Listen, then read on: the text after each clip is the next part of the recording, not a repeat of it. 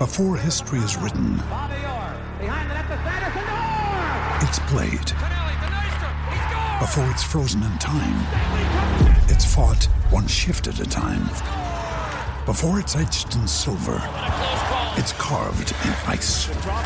What happens next will last forever. The Stanley Cup Final on ABC and ESPN Plus begins Saturday.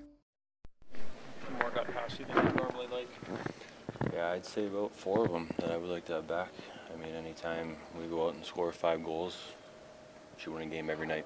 They didn't give us a chance to win tonight.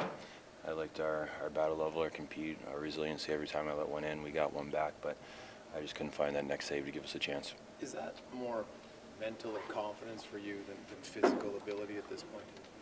Yeah, I mean, I've been playing well, I thought. I mean, I haven't had a game like this in a long time, and it came on a really bad night where I got a lot of support and they needed me. So tonight it wasn't anything physical. I mean, nothing changed from the weekend, but just couldn't come up with a save when we needed it.